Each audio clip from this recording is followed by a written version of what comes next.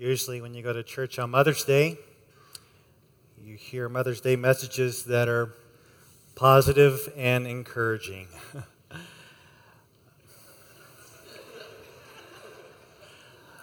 But we preach through books of the Bible, and whatever comes up on Mother's Day, we preach it. So when we were going through 1 Samuel, we preached on David and Goliath. That was a great Mother's Day message.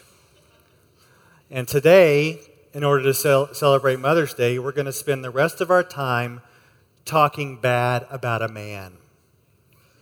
It's going to be the best Mother's Day ever, right? It's like, yeah. This is a man who used and abused all of life. But before we dog this guy too much, which we will, we need to say, okay, where are some of his tendencies in us to use and abuse all of life? And let me just encourage you to kind of stick with it, because this is a hard book to understand. It's a great book, but it's the book of Ecclesiastes. So let's go ahead and turn back to the book of Ecclesiastes. We're in chapter 1, and we'll look at some of 2 today as well. It's a huge passage, so I'm not going to read the whole thing. But last week, for those of you who were not here, we looked in verses 1 through 11, and we learned that everything in life is pointless. It's a pointless vapor. It's meaningless. That was his argument. And he asked the question in Ecclesiastes 1:3. He says, "What does man gain from all the toil at which he toils under the sun?" What's the payoff? What do you gain when it's all said and done? And the answer we came to was nothing. All your running around and all your work comes to nothing, because you are going to die and then you'll be forgotten. It's encouraging. But you see, the whole point of the argument he's making is, yes, you're going to die. Yes, you're going to be forgotten. But the argument is to lift up the reality that life is gift and not gain. Life is gift and not gain. Enjoy the life that God has given you today, rather than wearing yourself out for future gain. And this morning we're going to continue along with this guy named King Solomon. Rather than receiving life as a gift, sought meaning and purpose for his own gain. So let's do that this morning. We're in Ecclesiastes 1, and we're going to start with verse 12, and we'll just work through the passage. So look at Ecclesiastes 1:12. Look at verse 12. "I, the preacher, have been king over Israel in Jerusalem." And as we stated last week, this is either Solomon or another author who's using Solomon as a relevant example. Like some think this is like a literary device. I like to think it's Solomon. I hope it's Solomon. I hope that this is a letter at the end of his life. He is repenting for the way that he lived and turning to false gods and away from the true Lord. I like to think this is King Solomon. But as he's reflecting back on his life, he's telling you what he did so that you will not do it. Look at verse 13 of chapter 1. He says, "And I applied my heart to seek and to search out by wisdom all that is done under heaven. It is an unhappy business that God has given to the children of man to be busy with." So he's very wise, second wisest person to ever live next to Jesus. He's a very wise king, and he explored these things while he was on earth. Specifically, he wanted to know, how should we live our lives under this sun while we're on the planet? And one of his observations is that God has laid a heavy burden on humans. Now, it's not a statement attributing moral wrong to God, but it's a statement that acknowledges God's sovereignty in ordaining all that it happens as a response to sin in this fallen world. And this preacher, this teacher, perhaps Solomon, he feels the burden and the curse that he's living under. And look what he says in verse 14. "I've seen everything that is done under the sun, and behold, all is vanity and striving after wind." As he lives in this life, he finds out that everything he's done and tried is pointless. It's a vapor, it's vanity, it is meaningless. It's like chasing after wind. You can't grab it. What's the point? You can chase all you want, but you're not going to get ultimate gain. Verse 15. He says, what is crooked cannot be made straight, and what is lacking cannot be counted.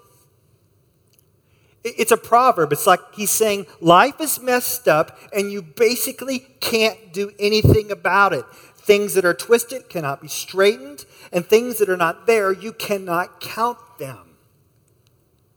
Not only is this world twisted, but this world makes you feel empty, like something is lacking. I do wonder if some of you can feel that. You can say, yeah, it does feel empty. It does seem kind of pointless. It does seem meaningless. And you can kind of get into Solomon's head and into his heart. And you're thinking, this world, what is the point? Why am I existing here? What is going on? And you know what Solomon did? He's like, I'm a smart guy. And I have more money than anyone else. And more power than anyone else. And this emptiness that I'm feeling, I'm going to try to fix it.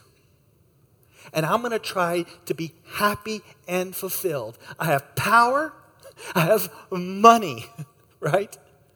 And I have intellect that I can figure it out. Now, I know you're not as awesome as Solomon. As far as wealth is concerned, compared to the rest of the world, some of the most wealthiest people on the planet. And you have some power over your life.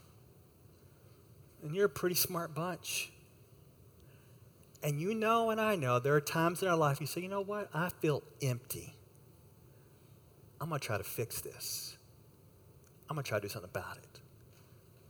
And that's what's going on here.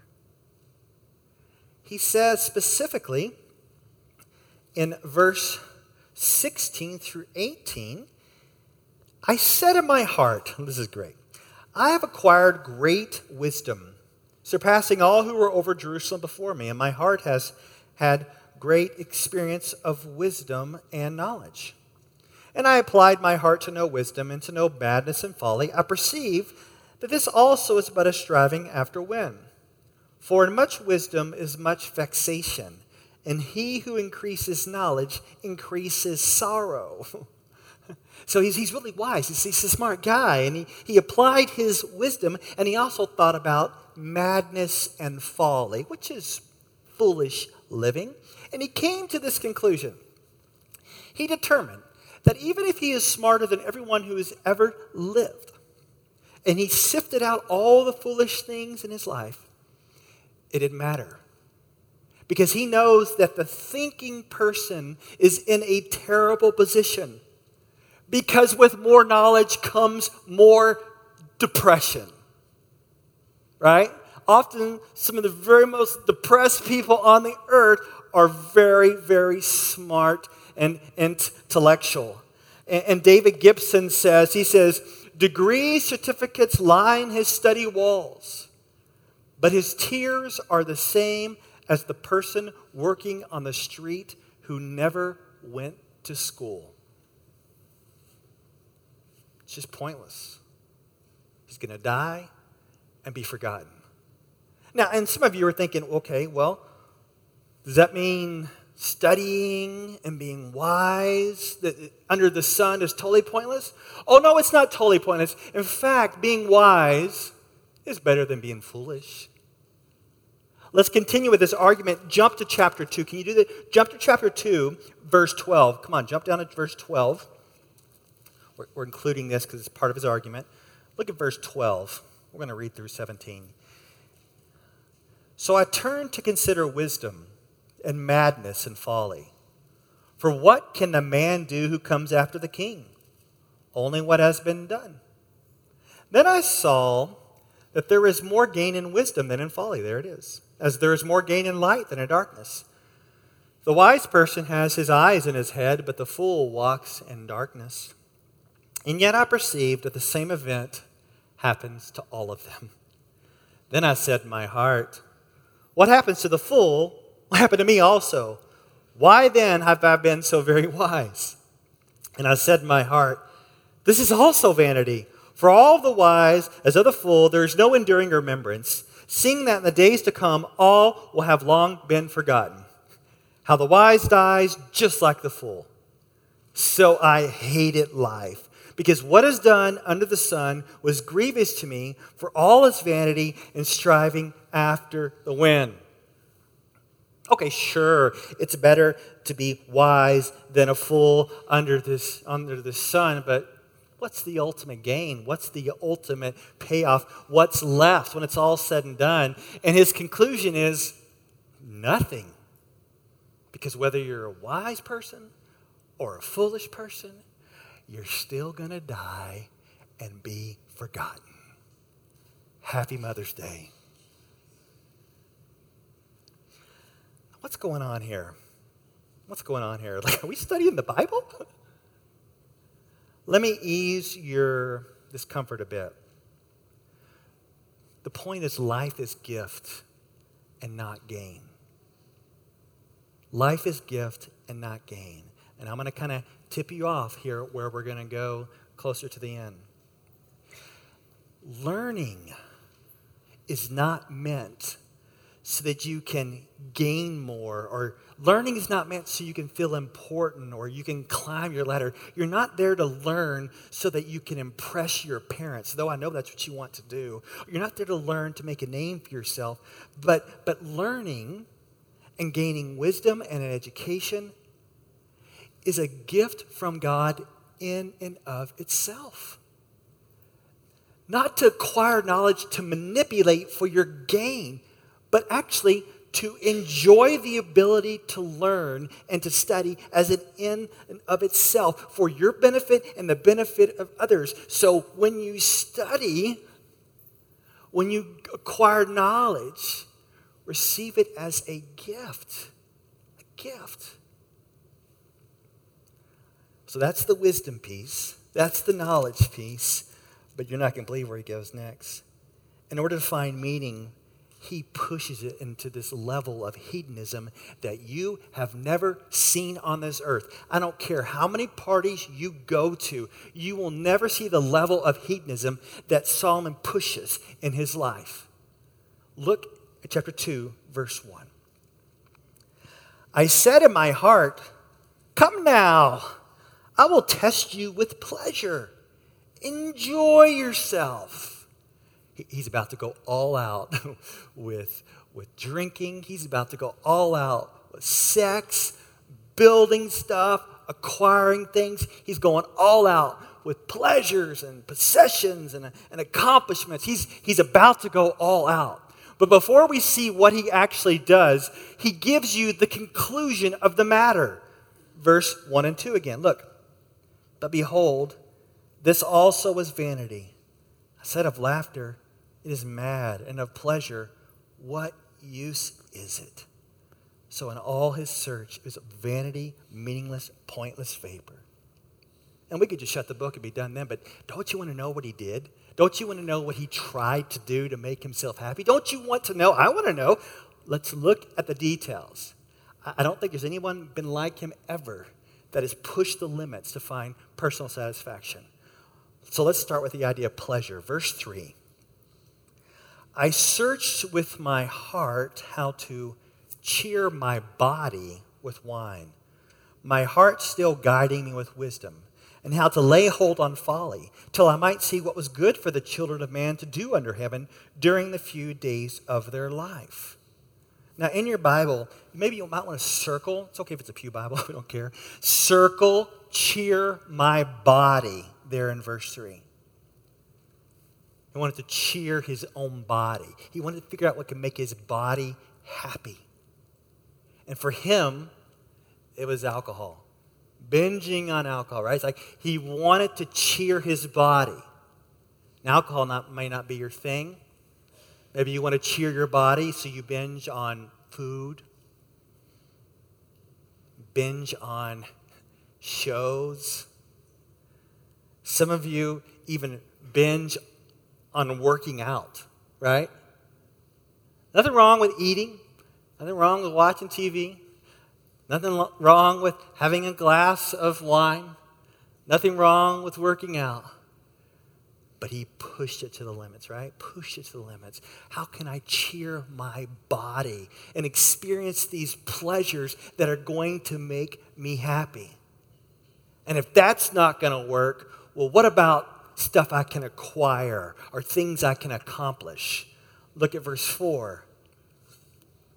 I made great works. I built houses and planted vineyards. Ooh, notice that, for myself. I made myself gardens and parks and planted in them all kinds of fruit trees.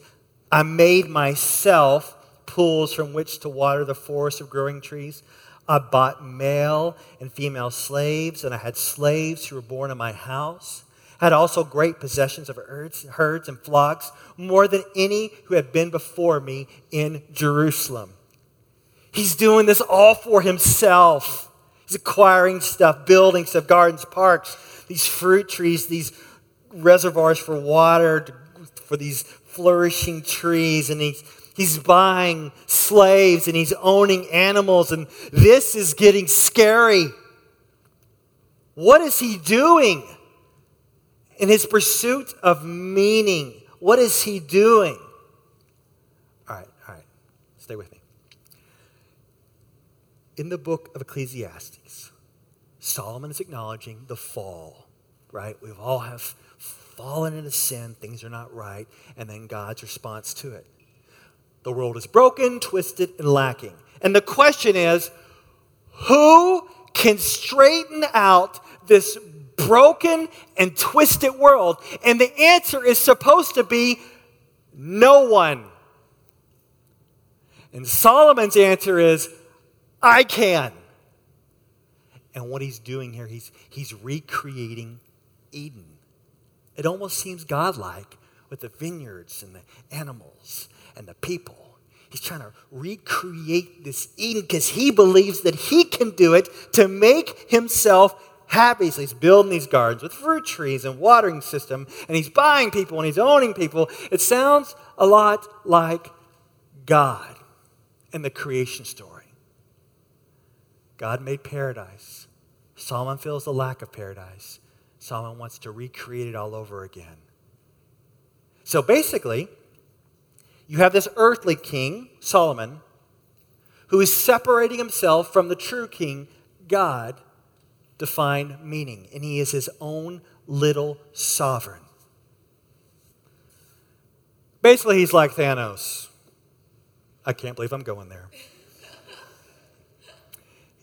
Thanos is the character in the new Avengers movie who seeks to basically be God with power over life and death. And I'm not going to spoil the ending for those of you who have not seen it and whether or not he achieves his godlike search. But the question is asked after his godlike pursuit, what did it cost? And what's the answer? Everything. Now, in the real world, they're not only cost, but your pursuit will ultimately fail. And what you're going to do and what I do, we think, yeah, but if I can just pursue a little bit, then I'll be happy, right? And now we talked about this last week. We said, okay, some of you feel like if I can just graduate, then I'll be happy. If you're single, if I just get married, then I'll be happy. You keep going for that. For those of you who don't like where you're living, just move. Then you'll be happy. And those are the big things we think if we just can get to the next thing, then we'll be happy. But it's also the small stuff. It's also the small stuff. Like, man, if I could just get my spouse to respect me, then I'll be happy. If I could get my kids to obey me, then I'll be happy. If I could get my roommate to just clean up after themselves, then I'll be happy. And we keep pushing and pushing. The next thing, then I'll be happy. But you know what happens? Once you get it, once you get what you want, are you done? Are you happy? Is your search over? You see, here's the deal. There is this law of diminishing returns, right? Like you get one thing, oh man, I gotta get something else. And it's a law of diminishing returns because you get one thing, I want more, I want more, I want more. And you think I'm going to be happy, I'm going to be fulfilled. The more and more I get, and what are you left with? Still that nagging emptiness. This guy knew, he felt it. You feel it. But he's not done. I say it even gets even worse.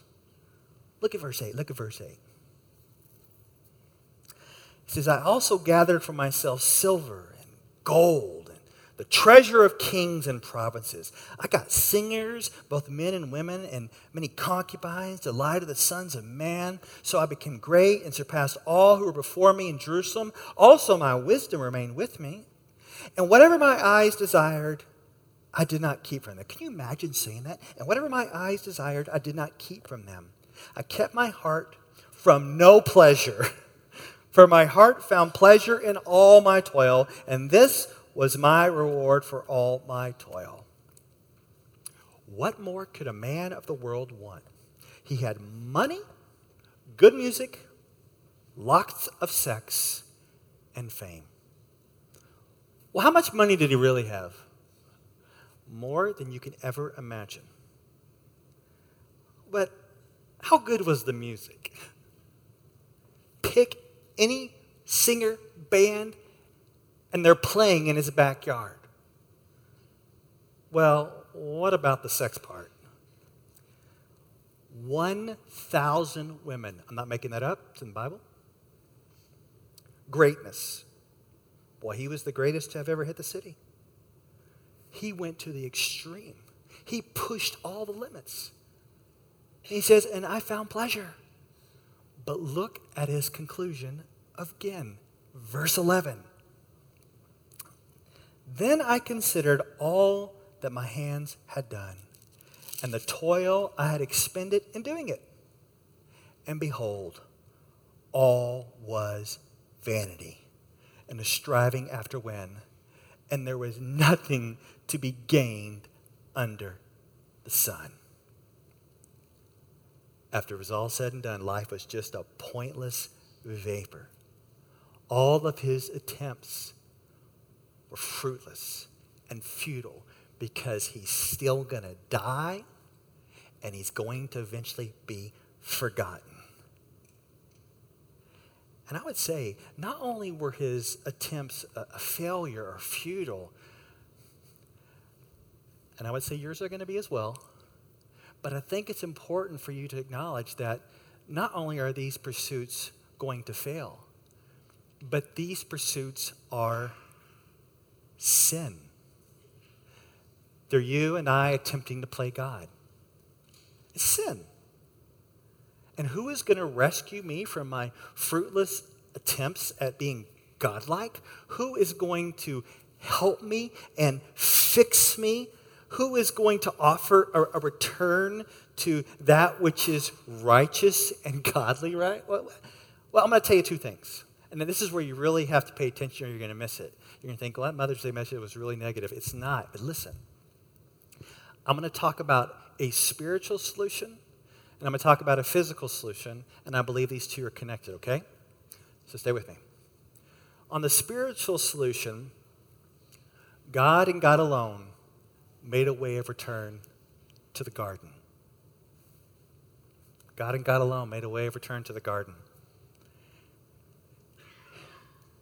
The Son of God, Jesus, stepped down to this world, this broken, crooked, fractured, meaningless world. And he sees us trying to pursue this godlike nature of ours, trying to achieve it. And he came and he died for our sin of doing this.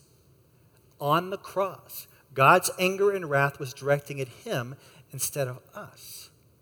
And he was buried, and 3 days he rose again later. And in him, we find a return to the garden. The garden not necessarily that was here on this earth, but the eternal time with the Lord forever in his presence. In Jesus Christ is a return to the garden. Those who repent, turn from their godlike pursuit of meaning, put their faith in Jesus can be forgiven.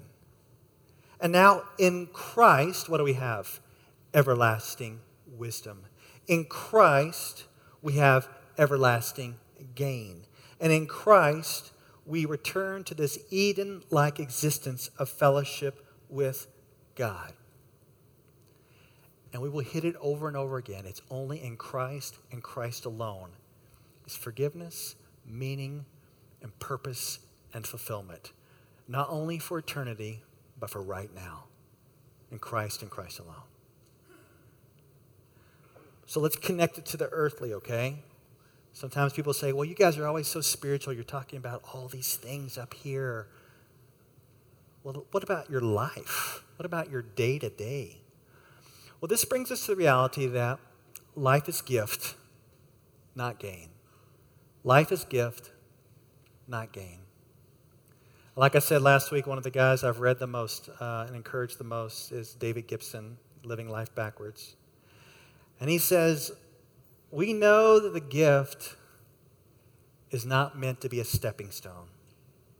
When you realize that you're not meant to rule the world or master your destiny or achieve ultimate gain through your careers or your marriages or your relationships, and when you start to discover that enjoyment or joy is itself the reward, then you may start to expect from life or start to exceed in life and start to put away the effort to gain it.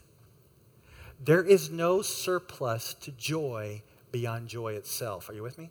There is no surplus to joy beyond joy itself. So this is what this means. I'm going to give it to you straight. I'm going to just tell you for real stuff that I really want you to make the connection to your life. This means that I can go in the front yard with the football with my 11-year-old son, Roman, and I can play catch with him without having these grandiose visions that this is going to lead to him playing in the NFL.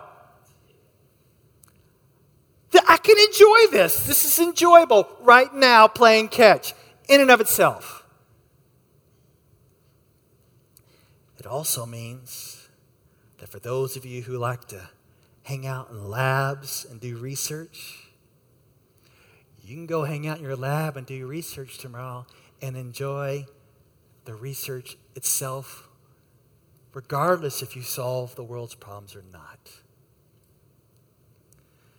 And this means that I can go out by the lake, and I see some of you when I run by the lake. You're out there running too. I just run so fast you can't see me. No, you guys are running fast. You girls are running fast. I'm running so slow. This means that you can go and jog by the lake and enjoy the jog, enjoy being outside, enjoy the lake without running by those big old homes and wondering, how can I get one of those homes? Just enjoy being out there. Enjoy what you're doing. And it means that for those of you who like to play music and write songs, you can go play music and write songs even if you're never discovered. Just enjoy it. And for those of you who are married, dreaming about the spouse you don't have, maybe start to enjoy the one you do have. And rather for pushing for gain and the next great thing in your life, just pull back and say, I have today. I have gifts today. And lastly, enjoy what you have. Enjoy your stuff. But also be generous. Right now, my family, we are preparing to move. And we are going through a significant amount of accumulated stuff that 8 people in our house have acquired over the last 14 years. We have made several trips unloading this stuff to Goodwill, to Salvation Army. Some of you are wearing some of those clothes right now. But we've also, led by me, of course, have put significant amounts of junk in the alley. huge. Sometimes you think there's no way the trash collectors are going to pick this stuff up. It's going to fill up their entire truck. And they do. And we do it again the next week. And we do it again the next week. And as I've been unloading and going through stuff, I've been having these flashbacks. Because, I did the same thing with my grandmother when her health deteriorated.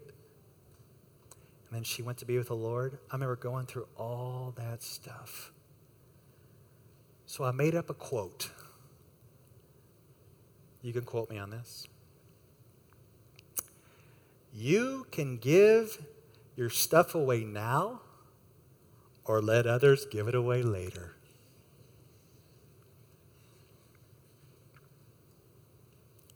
Your life does not consist in the abundance of your possessions. Enjoy what you have now as a gift from God. But be generous as well.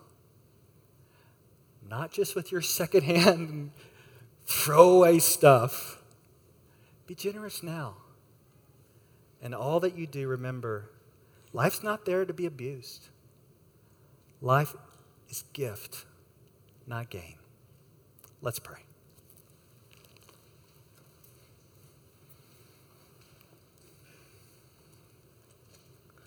Father, I just ask that somehow we would see that Jesus is enough. Jesus is enough.